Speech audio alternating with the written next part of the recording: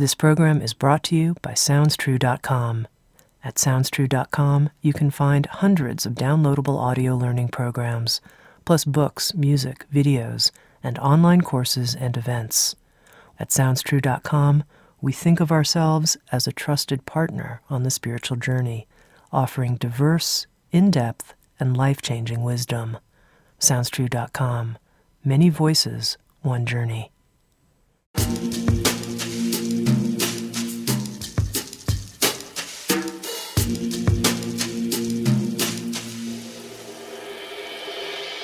You're listening to Insights at the Edge. Today my guest is Dr. Friedemann Schaub. Friedemann is a physician specializing in cardiology and molecular biology who has helped thousands of people with his breakthrough and empowerment program that combines his medical expertise with NLP, timeline therapy, clinical hypnotherapy, and more. With Sounds True, Friedemann has written a new book called The Fear and Anxiety Solution, a breakthrough process for healing and empowerment with your subconscious mind. He's also created a 4-session audio series where he leads listeners in guided practices for tapping the power of the subconscious mind. In this episode of Insights at the Edge, Friedemann and I spoke about how to develop a language such that the subconscious and the conscious mind can work in collaboration. We also talked about the 3 root causes of anxiety, and Friedemann led us through a process he's developed for resolving emotional wounds, a process called the pattern resolution process. Here's my conversation with a new Sounds True author that I feel so excited to work with, Dr. Friedemann Schaub.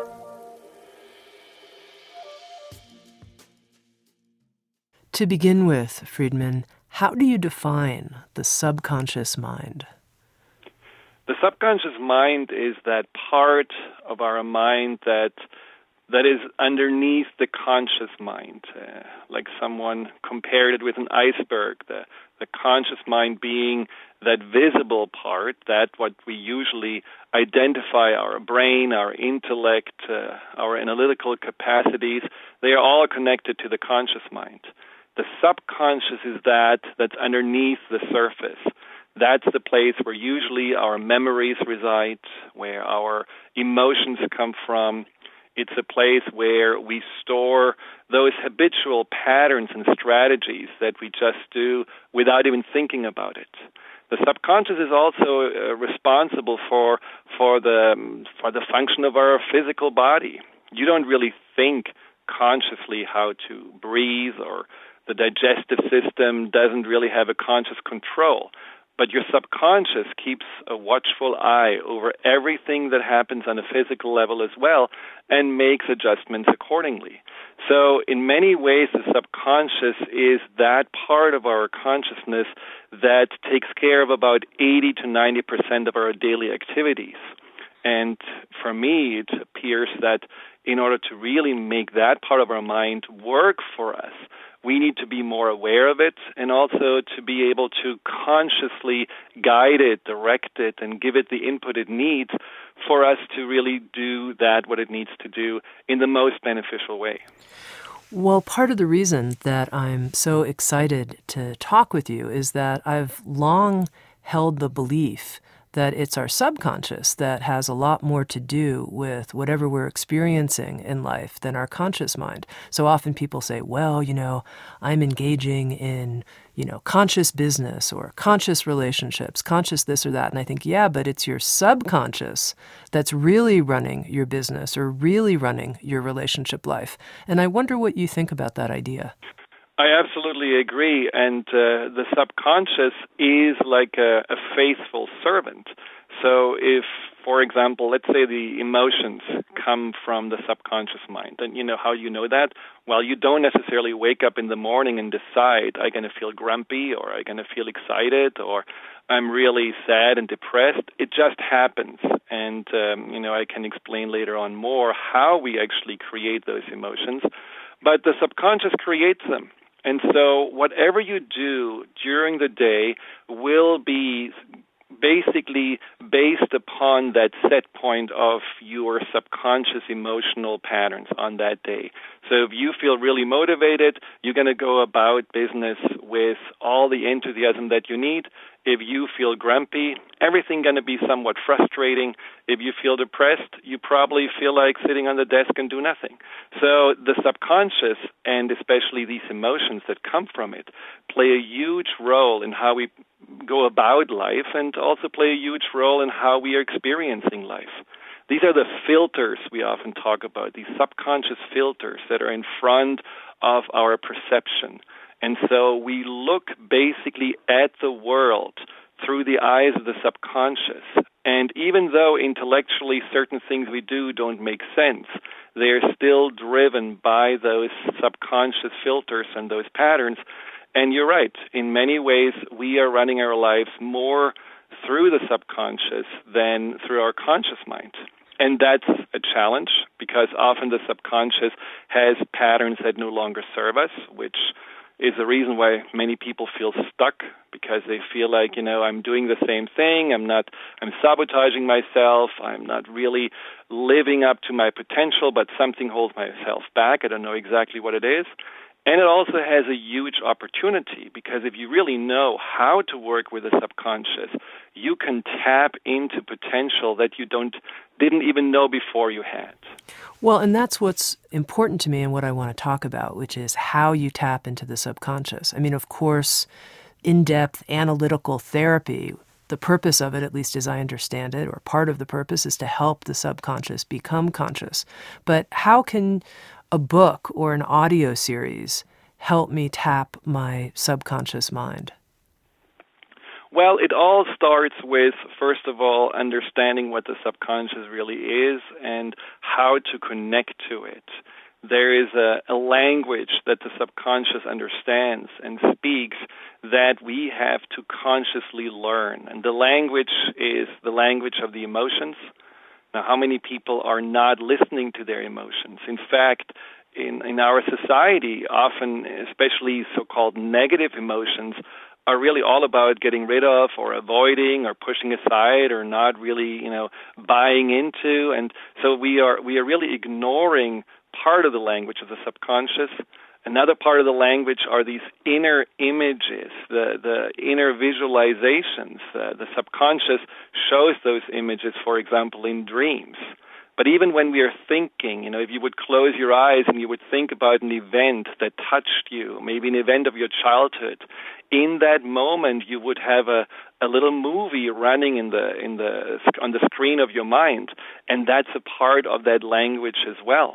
And so if you understand that emotions, these inner images, and also physical sensations is how your subconscious communicates, you can first of all listen and learn to understand more the messages that the subconscious sends you, but then you can also use this language to communicate back to the subconscious and guide it and help the subconscious really to be directed by the conscious mind.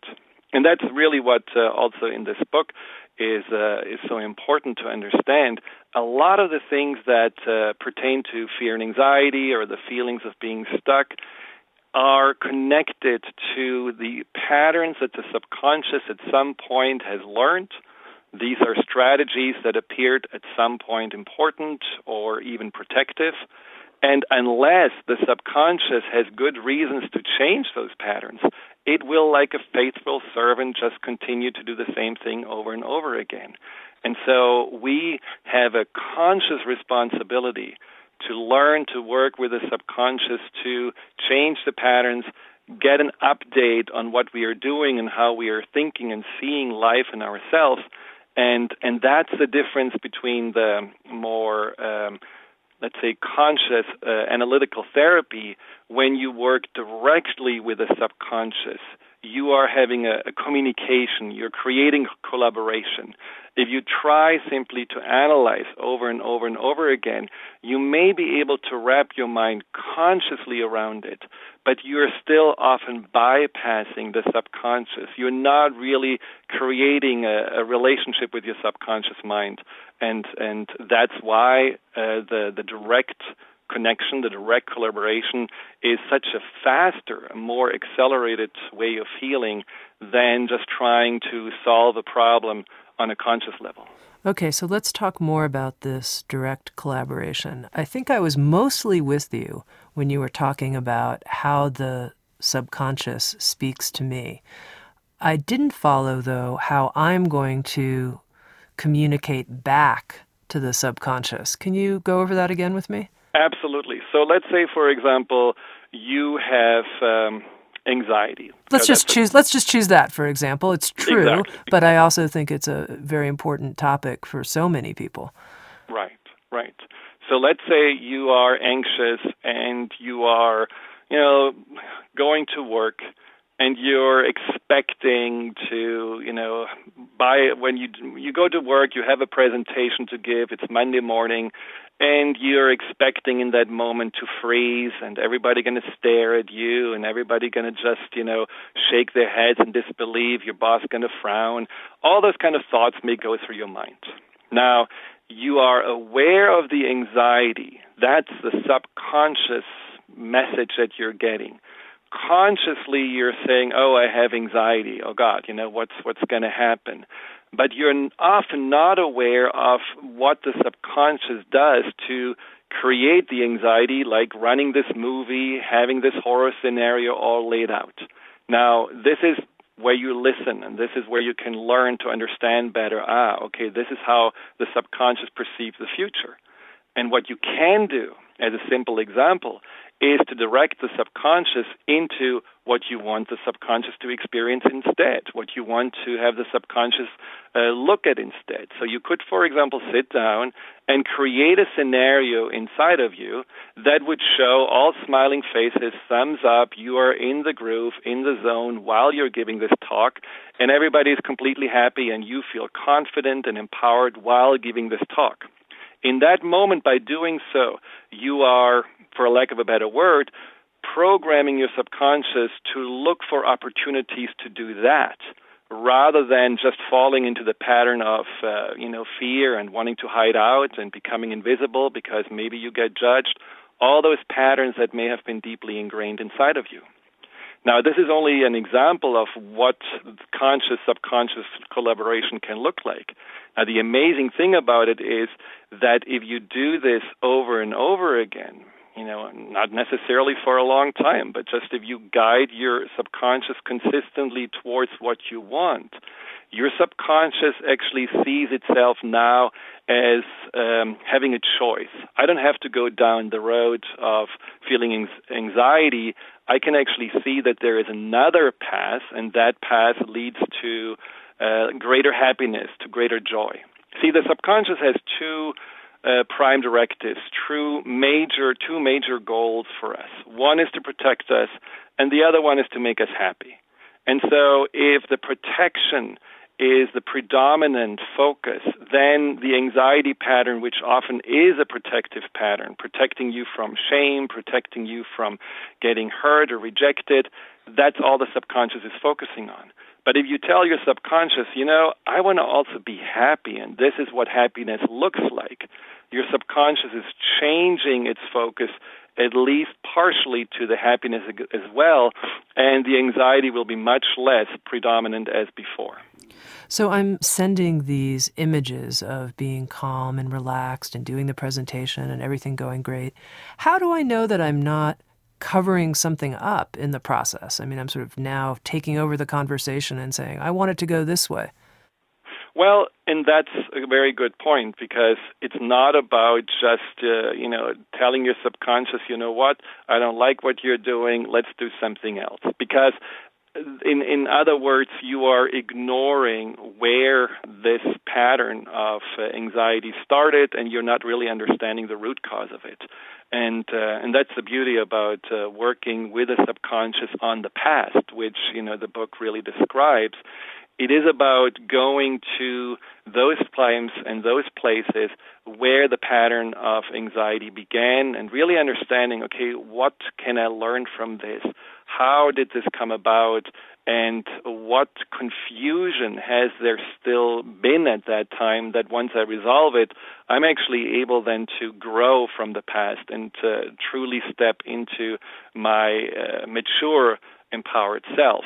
So this is important to not overlook. Anxiety will continue to show up. If you just say, okay, I'm going to resolve my anxiety of giving talks by doing this change of my inner visualization and put all the good energy into it, well, maybe you resolve that issue, but then the symptom of anxiety may show up somewhere else because you haven't really attended to that deeper root cause. Okay, so let's talk about these deeper root causes. What's your understanding of the deeper root causes of anxiety? Well, I see that there are usually three deeper root causes that are all working together. In some ways, our mind is incredibly complex, but in other ways, it's also something that works in patterns and is, and therefore, rather simple to understand. And the three root causes of anxiety that, in my work, have proven over and over to be what really people are stuck in are, one, the emotional baggage that we are carrying with us. And what that basically means is that you go through life and you have early on in your life already experiences of trauma, confusion, situations that scare you. Now, often we don't really know what to do with those emotions, and so we either suppress them, we push them aside, we don't want to deal with them. Now, lo and behold, those emotions are piling up inside of us. We cannot get rid of emotions by ignoring them. They are still inside of us in the subconscious, and eventually they can even be transferred into our physical body, which is the reason why anxiety, for example, and stress has so much to do with chronic illnesses like heart diseases and chronic pain and autoimmune disease. So these emotions that are piling up inside of us make us feel more and more susceptible to have anxiety, because it's like the threshold to the anxiety gets lower and lower and lower. And so we just get anxious by the smallest situations. And, some of you can also relate to this with grief and sadness. If you have a lot of sadness inside, the smallest, commercial, or you see a child crying, or anything that doesn't seem to be a big deal makes you feel all the grief and all the sadness that you haven't dealt with. And that's true also for anxiety. So that's one big aspect, really knowing that in order to overcome and work through and heal anxiety, you need to create a clean slate of those this emotional baggage that you have been carrying with you that weighs you down.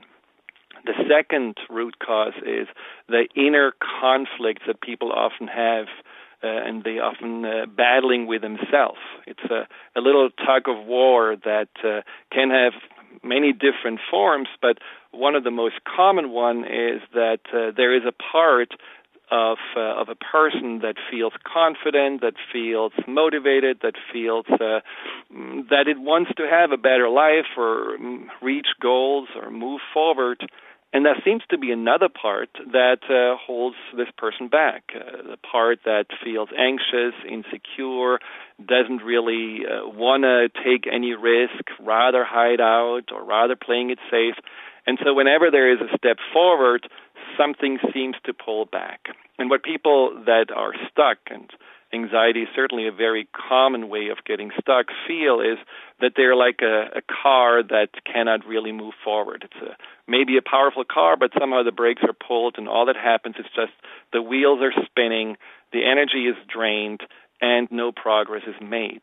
And really understanding this inner conflict and which parts are fighting home leads obviously then also, once you resolve it, to a greater sense of wholeness and congruency. And then the third root cause are these core beliefs of ourself or the world that in some ways are the laws of the universe, the laws of our own universe. So if you, for example, believe that you are not good enough, no matter how many successes you have, no matter what good you're doing in life, you will always feel somehow not good enough. Or when you believe that people just going to hurt you. You are in a relationship, but you will look in that relationship for signs that the person you're with is going to hurt you. And automatically you will not find the trust and the comfort with that person. In some ways you're going to even see, well, maybe I'm provoking the end of the relationship because I don't believe this person really means well. And that is not necessarily the truth, but your belief shaped the truth according to that. And so when you address the emotional baggage and be able to let it go, when you are able to resolve the inner conflicts, identify your core limiting beliefs, and change them to beliefs that you actually want to believe in and grow into, you truly have addressed the root causes of fear and anxiety and have created a new foundation of self. And from that foundation, then you can build also new patterns of behavior and new patterns of approaching life, just like we talked about, going to have a talk from a place of confidence that really will last and will be permanent. Well, I'm very interested, and I imagine our listeners are too, in resolving all three of these root causes. They all three seem very rich, very deep, and quite honestly, very difficult. Now, maybe you don't think they're that difficult, but let's go through each one and help me, Friedemann, resolve each one of these. Let's start with emotional baggage. How do I process and digest a lifetime of unprocessed and undigested emotions? Yeah, sounds overwhelming, doesn't it? And especially when you think about that there are so many events that you may not even remember that have caused you to feel anxious, and they are still stored in your subconscious. Many people I'm working with came to me because they had in their 30s, in their 40s, a remembrance, for example, of abuse that they have not had before. It was somehow, whether they had the space to remember or it was just a certain situation. Sometimes even when people have some physical therapy or, get an acupuncture treatment, so all of a sudden there is this very, very visceral and strong memory coming up of a traumatic event that they haven't even recalled until that point. And so you wonder, well, how much baggage is there that I don't even know? How many times have I been scared and I have even no idea because it has been just like a blur for me or it has been put in this big bag? Now, the beauty about the subconscious, you don't have to remember all those events and you don't have to address them individually. In fact, when you work with the subconscious, you can use the intelligence of the subconscious, the wisdom, to direct the subconscious to do what it can best, which is to look at patterns and extrapolate certain responses or strategies to patterns. So what do I mean with that? Let's say there is a reason why we have stored these emotions like anxiety, and the reason is not just because we haven't dealt with them and so we just pushed it aside. The reason is actually that these emotions are trying to tell us something, that these emotions are actually like little red flags that are telling us, you know what, there is something in the past that you need to go back to because this is for you still an opportunity to learn and grow. Remember, we are here to evolve. We are not here just to survive. We are actually here to evolve and grow. And the library of life in many ways is the past. We can go back into the past and learn so much from it.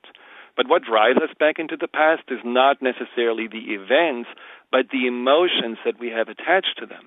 And so if you feel that there is an event where you still feel anxious about, that is like this prompting of the subconscious telling you, there is a reason why you think about these events or why those events are coming up for you, maybe even in your dreams, because there is still something for you to learn. So there is a process called the pattern resolution process, which is based upon different processes from Neuro-Linguistic Programming, among those timeline therapy, The pattern resolution process that I developed is a process that allows you to go back into the past, to one of those events where you had anxiety. Ideally, you want to pick an event early on in your life. You are able to look at this event from a different vantage point, from a point of so-called higher learning, from a point where you don't feel sucked into the emotions, where you don't feel that you have to relive the trauma and this way re-traumatize yourself. From that higher place of learning, you can look at this event and truly understand more what is there for me to learn, what confusion was at the core of it, what is the growth opportunity, and there are specific questions that I suggest for you to ask.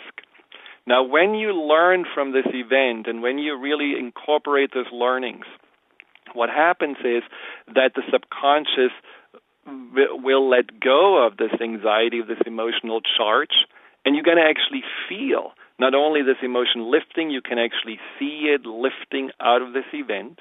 And as this emotion is lifting out of the event, you know it has resolved, and you can even go then into the memory and realize, wow, I don't feel anything. I feel I really have learned from it, and it's done. It's complete. Now, what's so amazing about the subconscious, if you do this one or maybe two times, the subconscious understands that this is how you are releasing now these emotions, how you can take on the learnings, and how those learnings are actually applicable for all these other events, these many events where you repeated the same pattern of anxiety. The context may have changed, but what's the same is how you responded with anxiety, with certain protective strategies that we can get into later on, how you responded to those events with that emotional pattern of anxiety. And so the subconscious can take the learnings from what you already did in the first step or in the first memory you addressed, and then extrapolate it to all those events that followed that event. And the beauty about it is that you can really release decades of emotional baggage in a matter of minutes, because the subconscious, like in a domino effect, can now take the learnings, take them and install them in your mind, and you will continue to grow as you go through this process, but the emotions are no longer necessary to stay in your subconscious mind and release. And afterwards, you can always go back and see, okay, did this really work? Do I still feel anxiety about these events, or it's gone? And what people usually feel is that they can remember that they had this emotional charge. They can remember that they were scared, but they don't feel it anymore. There is no physical or emotional response. It's completely neutral. And that shows to you that it has resolved. Now, Friedemann, I'm going to put you right on the spot here. Is it possible for you to talk us through this pattern resolution process? Could people work with maybe a memory that's not, the biggest, hugest memory that is difficult for them, but maybe something small, and actually do this process with you right now? Absolutely. It's possible. The only thing that I would suggest is to go through the process later on, either, through the book or the CDs, because addressing one event will give you a resolution of this one event. But what you really want is to take that event and then, as I said, extrapolate it to other events. And that probably would be taking a little bit too long for this program to do. But what we can do is certainly work with that one event that you want to choose. And so what you want to do is just to let yourself get comfortable and let your eyes fall close. So if you're driving in the moment, that's not a good idea to do that. But if you are at home, or just have a moment to really relax and know that you will not be disturbed, take a few breaths to center yourself in and out. And then tap into the emotion that you would like to resolve. For example, the emotion of anxiety. Think about a recent event. A recent event where you felt scared, anxious, insecure, worried.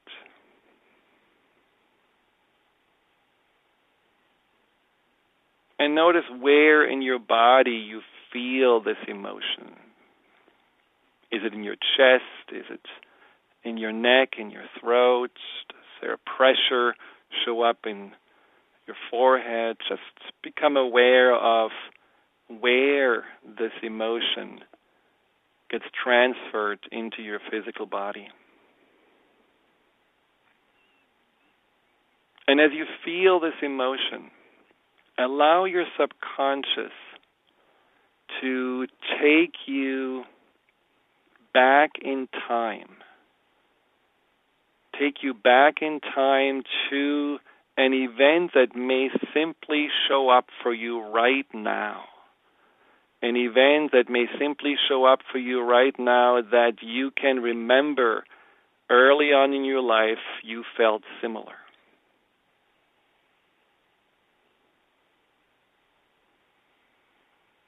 And as you are right now tapping into an event, your subconscious presents this to you. You don't have to overthink it. There may be just this one event popping up for you. Allow yourself to simply look at this event from above, rather than being in the event. Look at this event as if you have the bird's eye view. Now, I would like you to take the opportunity to ask your subconscious if it is okay for you right now to actually go inside the event and look through the eyes of who you were at that time, or it's better for you just to stay outside. And if it is okay for you to go inside, just simply tap into the memory. Then look through your own eyes. Quickly remember what you felt and what you experienced. And then come out of this event again back to the bird's eye view.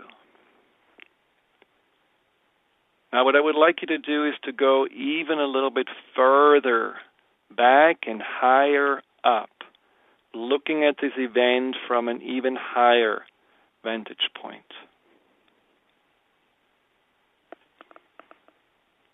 Look down onto this event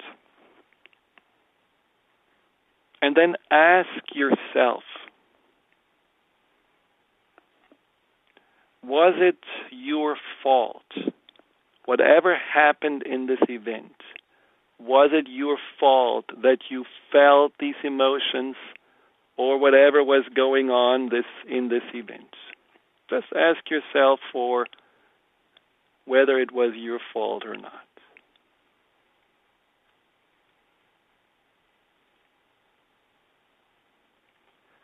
And then ask yourself whether there is anything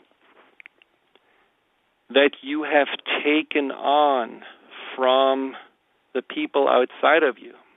Whether at that time there were emotions, whether at that time there were some kind of maybe anxiety or insecurity that you have sponged up and taken on.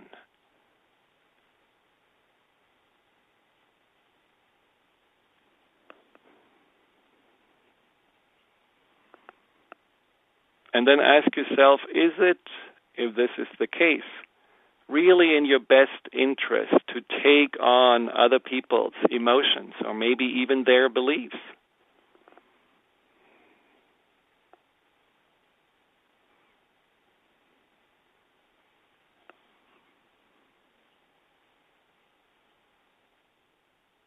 And then look down again and ask yourself, if a person who dearly loves and cares about this younger self in that event would look at this situation, how would this person interpret the situation?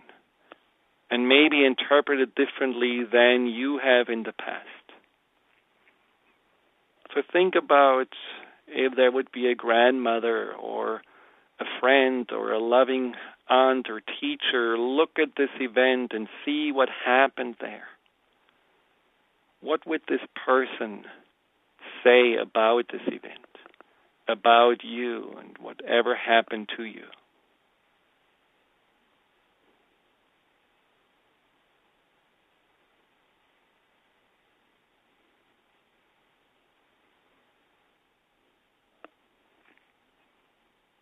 And finally, ask yourself whether there are any other empowering or liberating insights and lessons that you can learn from this memory. And those lessons and insights may come to you directly,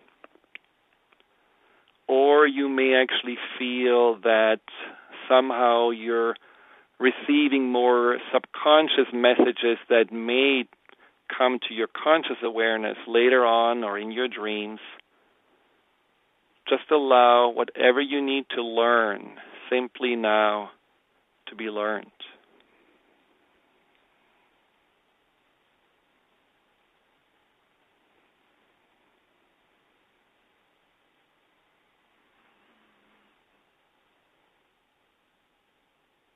And then I would like you in your mind to address this younger self. And tell this younger self in the event, whatever you feel from your heart, this part of you needs to hear. Maybe the lessons that you have learned right now. Maybe it needs to hear words of understanding, compassion, and forgiveness. Maybe it needs to hear something about the confusion it had and insights that will resolve the confusion. And while you're addressing from your heart this younger self, send this younger self in this event love and light from your heart. Imagine that you are able to fill this younger self up with love and light. And as you do so, and you continue to communicate with reassurance and comfort from your heart, you can see and feel how this anxiety that was stored inside this younger self is lifting out of that person, out of this event, like dark clouds, like a weight that is lifting. And it gives way for you to really see into the heart of this younger self. Make sure that all this anxiety is lifting from this event. Maybe you could even imagine that this younger self is changing. The physical posture or maybe the facial expression is relaxing.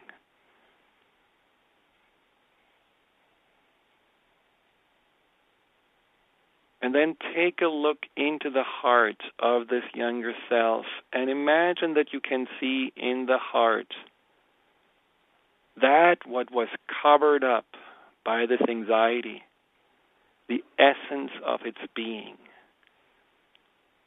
We all have that essence, this core energy. You can even visualize it as a light inside of us. And just imagine that you can see this light inside this younger self and get a sense of its qualities. Whether it's love, compassion, joy, innocence, whatever you feel, pay attention to it.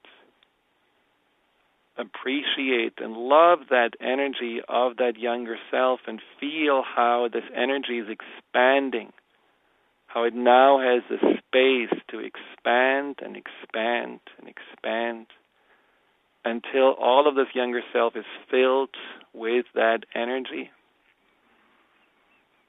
Surround it with your love like a protective shield, where all negativity from the outside is simply bouncing off.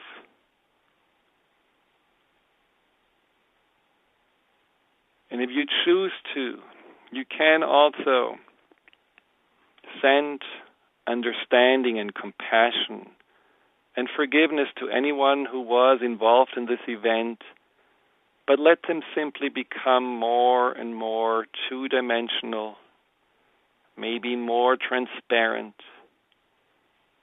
until whatever was going on, whoever was involved there, and is no longer necessary for this event to hold on to, can disappear and dissolve. And all you can see is that little bright self shining the light of its true essence in that moment.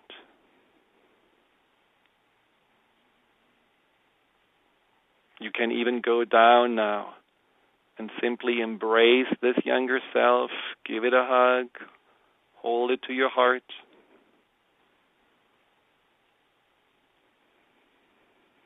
Feel the change that you have made, a change that goes beyond your intellectual understanding. Allow this to happen, and then float right back up to this higher perspective, and know that this event can be the catalyst for your subconscious to use the information, the healing that you have created and extrapolated through all other events that were falling into same patterns. But for right now, allow yourself to come back right above now.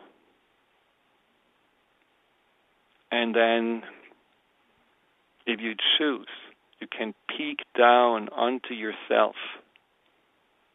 Take a moment to look into the heart of yourself in the now. And realize that the same brilliance, the same light is still present inside of you. The same qualities that you have found in that younger self are still with you. Focus on that light. And then simply let yourself gently drift back inside of yourself, aiming for this light, for you to anchor yourself back into this moment, into your body, into your now. Take a deep breath in. Exhale. Welcome back. Thank you. You're welcome. Now, this idea that the subconscious operates in patterns, and this process that you began teaching us, the pattern resolution process, can you help me understand that more? Is this a fact, or is this just your own observation from working with clients? This pattern? I think we all make this observation. You know, it's quite remarkable. Just think about when, you go back to visit the town you grew up in, or you visit your parents or your family. How many times do we fall back into those childhood patterns that, we thought we had outgrown, but in the context of that environment, you basically just go right back in feeling, maybe not good enough, or you're feeling you have to somehow compete with your siblings, or somehow you have to just shut up and be invisible. So these are patterns that, in this example, you can realize, wow, this is where they come from. And then you can realize, I'm actually repeating myself quite often. I go to a party, meet new people, and in that moment, I'm like 12 years old and just really feel that I compare myself with everybody else and just don't feel that, I'm fitting in. And I have not fit in, or believed I haven't fit in since I was 12 years old. Or, you believe that you have to be the pleaser in order to overcome anxiety, because you believe only if I make sure that everybody is okay and nobody is mad at me and nobody has any reason to criticize me, I'm truly safe. Now, these patterns are often protective strategies that we have taken on to simply, for lack of a better word, survive. Because we believed at that time, life is not safe, I'm not safe, so I have to do something in order to survive that keeps me safe. And so we take on those strategies. And the strategies can be being invisible, can be being hypervigilant, trying to control every little detail of life. As I said, it can be the pleaser, it can be the perfectionist, it can be the chameleon who just perfectly blends in. Some people become the rebels or become the people that feel they need to be in charge and take the power from others so that they cannot do it to themselves. So there are a whole variety of protective strategy patterns. The energy that drives the patterns are usually anxiety and insecurity.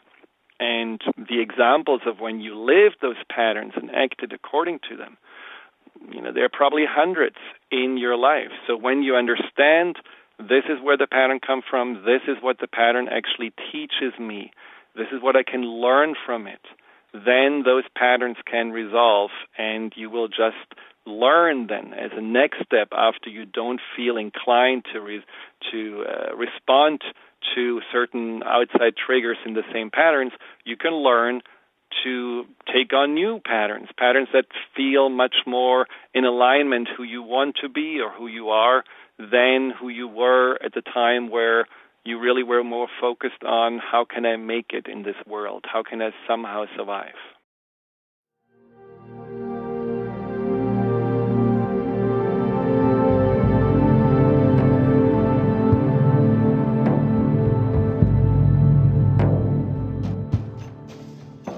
You're listening to Insights at the Edge, produced by Sounds True.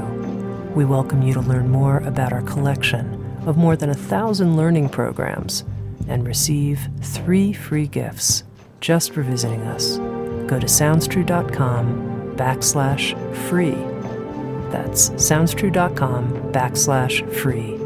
And now, back to Insights at the Edge.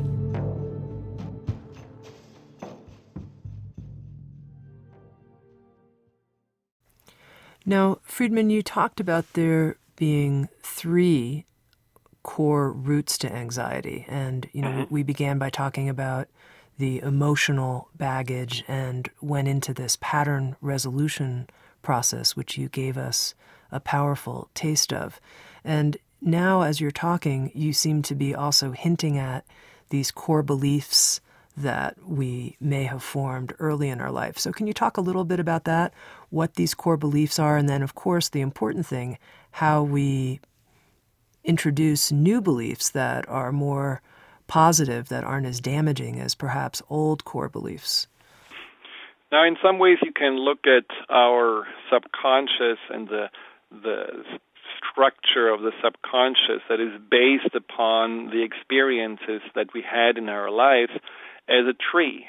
So, maybe the furthest branches are the most recent examples of beliefs and more the symptoms of, I cannot speak in public, or, maybe I will not really advance at work, or maybe I will never get married. So these are all more like the symptom beliefs. But if you follow then the branches down to the root, you usually find greater core beliefs, meaning those beliefs that basically are at the root of how you perceive yourself and how you perceive the world. And those beliefs are beliefs that are more fundamental. For example, I'm fundamentally not lovable. I'm fundamentally not good enough. I fundamentally don't belong here. I fundamentally believe that I cannot trust the world isn't a safe place. And of course, the expressions can, go into all different kinds of specific contexts and situations. But what you need to find first is what are my real deeper core beliefs, and then from that place, once you change a core belief and really help yourself to release it and take on a new belief, then once again it ripples out into how you see all these little situations differently. Many people I have worked with have felt not lovable and just not good enough, and so they are expressing themselves in that insecure, sometimes needy, and often really anxious way.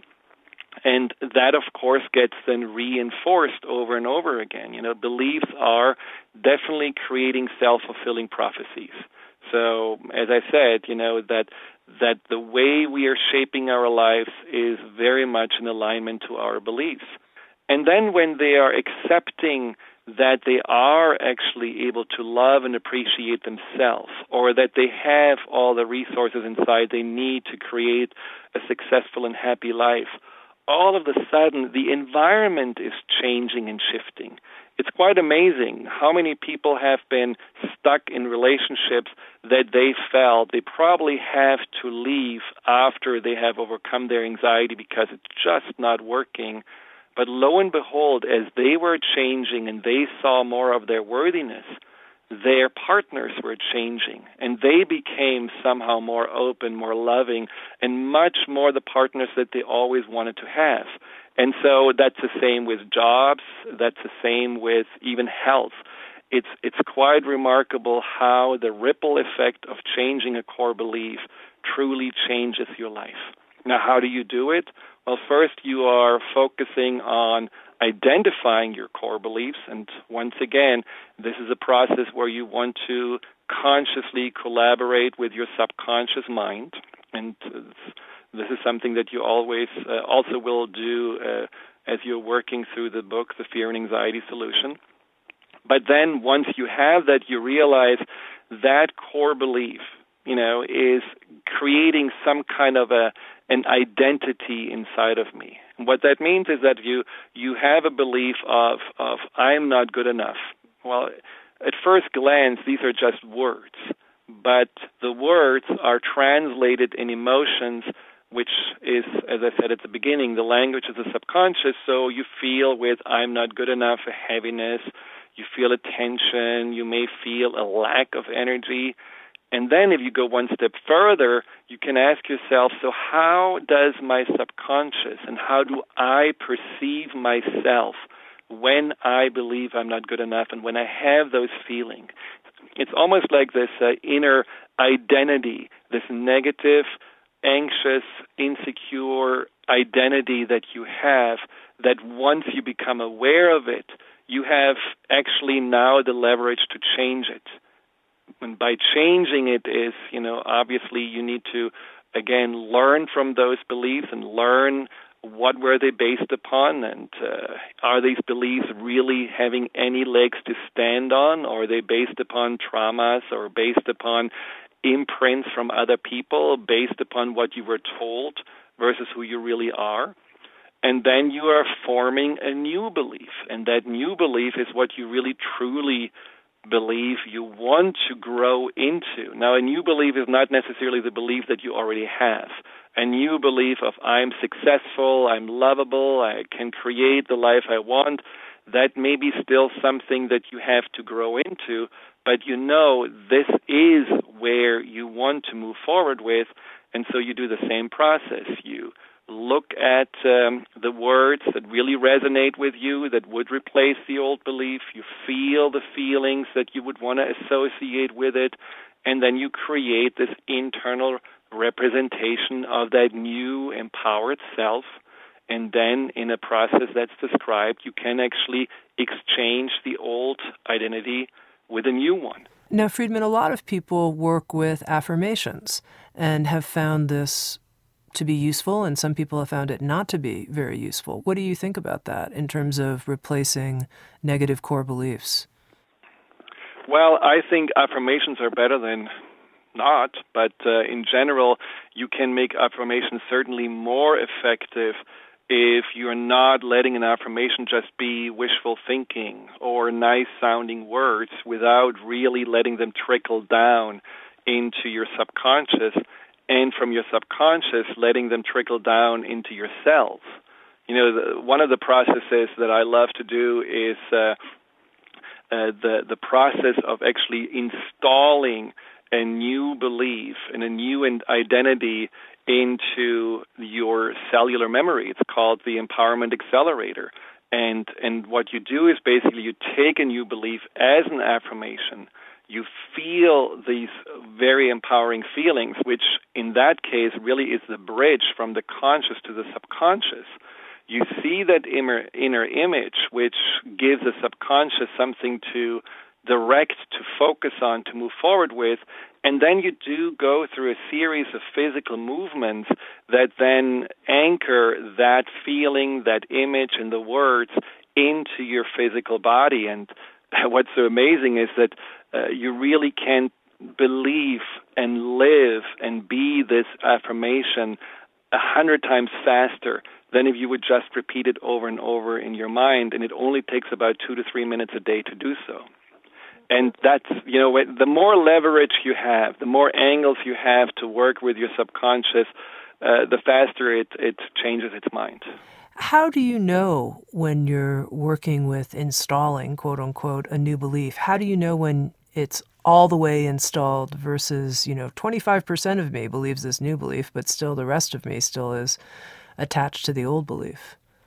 Well, at the beginning, it's certainly something where you will feel that belief right after going through, for example, the Empowerment Accelerator Stronger. You're like a tuning fork. You're vibrating with this belief. You can feel it. You can see it. But then it gets put to the test. And then you go to work, and then maybe your colleague is, again, not talking to you, or you get, some kind of a pile of emails that you feel overwhelmed by. So that means in that time you have to make readjustments and remind yourself, this is actually no longer my old pattern to feel overwhelmed or anxious or insecure. This is my new belief. And then, this is the point of expanding from the moment of feeling good from doing this Empowerment Accelerator into your daily life. And it takes some time. It takes, I ask people to do this for 30 days straight and have 30 days of Empowerment Accelerator every day. It's a 2-minute investment. But then after you do that, also at the end of the day, at the end of all of those 30 days, look at evidence where you actually were living this new empowered self. See, it's not only one way to tell your subconscious, this is what I want. Okay, let's go for it. But then never really acknowledging when you actually did succeed in achieving what you wanted, in living this new empowered self.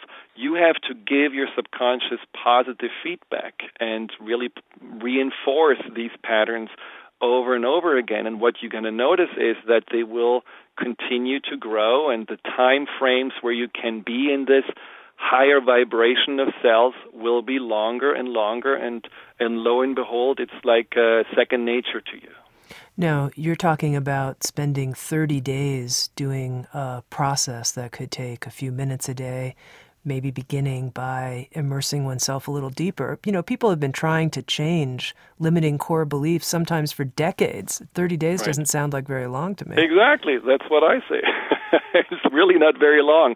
And it doesn't take very long because you are using the principles that can basically change anyone's minds. And those principles are that you have a clear direction on where you want to go. You have the consistency and the commitment to make these adjustments every day, and you have the positive reinforcement that give you the feeling of success, the feeling of accomplishment, and all that creates that faster and more accelerated change. And as you're talking, some part of me is like, I'm not sure if I believe Friedemann that it can happen in 30 days. Here we have what percentage of the population on anti-anxiety medication of some kind or another, and you're offering the fear and anxiety solution, and it doesn't sound that hard, and I can listen to you guiding me on audio through this process. So there's a gap here. Help me understand this. Well, and once again, it's not, and this is, I think, what often people are looking for. What they're looking for is that one exercise, that one tool, that one light switch that you can use, and then everything is changed. The fear and anxiety solution is not that light switch. It's a journey, it's a path, and it's an empowerment program.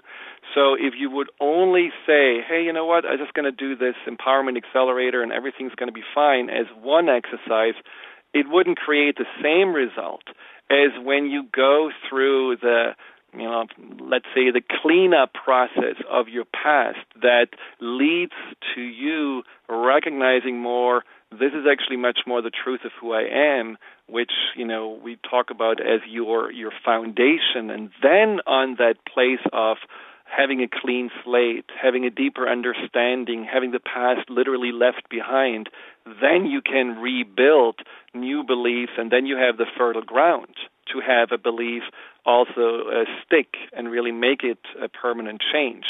Otherwise, you're constantly basically fighting yourself.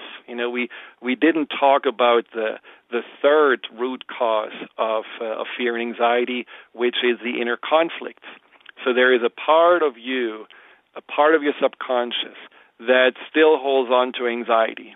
Let's say a part of you has learned, you know what, I have to keep Tami safe, so I'm the one who always makes sure that she's very hypervigilant, because only through hypervigilance, or only when she is becoming invisible and don't lean herself too far out, she can be safe. That's my job. So this inner protector has been developed early on in your life, and it will faithfully be your bodyguard. And if you are trying then consciously to force a new belief onto yourself that says, no, I am safe, I am empowered, I am confident, that inner protector, because you haven't worked with it, will say, no, this is dangerous. What are you doing? Are you thinking of all of a sudden feeling good about yourself? What if you just get this, disappointed, destroyed, hurt? I have to even make my efforts stronger now because you're putting yourself into danger. And so as long as you haven't created inner peace and wholeness on that level, you will definitely be still in an inner struggle with either feeling anxiety or feeling empowered. This is why it is the solution, because you are setting basically the space, creating the foundation to move forward by not ignoring all these little, aspects that are important to address before you move forward. And once you have done that, removed and released the emotional baggage, and you have created this inner wholeness, then you're ready to also release your limiting beliefs, because the limiting core beliefs are no longer fueled by old emotions. They're no longer held, held inside of you by the part of you that feels anxious. The limiting belief at that time basically doesn't have any tether to be really firmly installed in your subconscious, and can be much easier released and much easier replaced with something more positive and empowering. There's just not the same resistance inside anymore. You literally have a new start. And that's really important to see. This is not about just making false hopes and saying, well, it's so easy, you can do it in 30 days. No, you have to really address also those issues that in the past you may have not been able to address because maybe you just didn't see them as clearly as you can see them now. Friedemann, there's a lot of other things I'd like to talk with you about, so we'll have to have another conversation. But for now, just one final question, which is, it sounds like from a title like The Fear and Anxiety Solution that perhaps the goal is to forever banish fear and anxiety. And of course, I think we all know that certain fears are useful. Like, if we step out on the street, it's good to be afraid that it's good to have a fear response so that we jump back on the curb and don't get run over by a car. So obviously, functional fear makes sense. That's always going to be with us. But then I think what you're referring to is the unnecessary fears that we have of things that might happen. And then, of course, anxiety, all of the ways that we're anxious about XYZ occurring in the future. So is your view that when you go through this journey, this program, that there's never really a point to ever feeling anxiety again? Is it gone forever? No, actually the opposite. You actually don't want to get rid of anxiety forever because, you will understand that anxiety is a very important inner messenger. In some ways, let's say, for example, your vestibular system, the inner ear balance system, if that would be your anxiety, well, if you are feeling dizzy, if you are feeling something is spinning, well, it's not the room that's spinning and it's not the ground that's shaking. It's just something internally that is not working, needs to have some adjustment. And that's the same with anxiety. When we have anxiety, we naturally look for something externally that may be threatening us. So we feel that maybe somebody doesn't like us, or maybe there is a challenge that we will not be able to master, or something horrible going to happen to us that is not in our control. And we are not looking internally at what the anxiety actually tries to tell us. Most of our anxieties, those anxieties that are these constant undercurrents, these constant entrapments we feel, are not here to torture us, and they're not here for us to look outside of us for the resolution. They are actually about reminding us that we are internally out of center and out of balance. And what I mean with that is, let's say, and this is something that you can also find in the book, there's a list, like a checklist that you can go through that will allow you to look at the most common reasons, the most common triggers for fear and anxiety that have nothing to do with external circumstances, but all to do with yourself. So those triggers can be, for example, that you haven't really taken care of your physical needs. Very common that people don't have breakfast, very common that people push themselves so hard, they don't sleep enough. You create an imbalance inside, and your anxiety tells you, you better take better care of yourself here. This is not really healthy what you're doing. We don't interpret it this way, but that's really what the anxiety tries to tell you. Or let's say you're having a person that you're struggling with, and you give that person a lot of power by constantly wondering, what is this person thinking? Why does this person not like me? Why do I feel like, always judged? So you are getting outside of your center into the mind of somebody else, and the further you do this, the more anxiety you create. Now, the anxiety doesn't tell you, oh, yeah, watch out, this person is really somebody you need to, be afraid of. No, the anxiety tells you, you have left yourself. You're living outside of yourself. Come back. Go back into your center. And so you want the anxiety as this inner guide, this inner compass that actually tells you when you're off track, that tells you when you're losing your power, that tells you when you're not really living in harmony and balance with yourself. But what you can do in the future after you work through all of this, you can look at the anxiety like a faithful friend that tells you, all right, I need to make some adjustment. I can see maybe I have been chasing after a goal versus really attending to myself. I can see that I have taken things personally or made some assumptions that are not healthy for me. And then you address those triggers, you address what's really going on, and the anxiety completely disappears within a very short amount of time. So it's really a wonderful way of seeing anxiety actually as a very helpful sensation, similar to other sensations that are helpful. When you're tired, you go to bed. When you're hungry, you eat something. When you're thirsty, you drink something. And when you're anxious, you know now what to do and how to respond to it to stay whole, to stay healthy, and to stay in balance. That's very clarifying. Thank you. And we will have to talk again. I've been talking to Dr. Friedemann Schaub. He's the author of a new book called The Fear and Anxiety Solution, a breakthrough process for healing and empowerment with your subconscious mind. He's also created with Sounds True an audio learning course featuring guided meditations for working with the subconscious mind. Friedemann, thank you so much for being with us on Insights at the Edge. Thank you so much for having me. It was great joy. SoundsTrue.com. Many voices, one journey. Thanks for listening.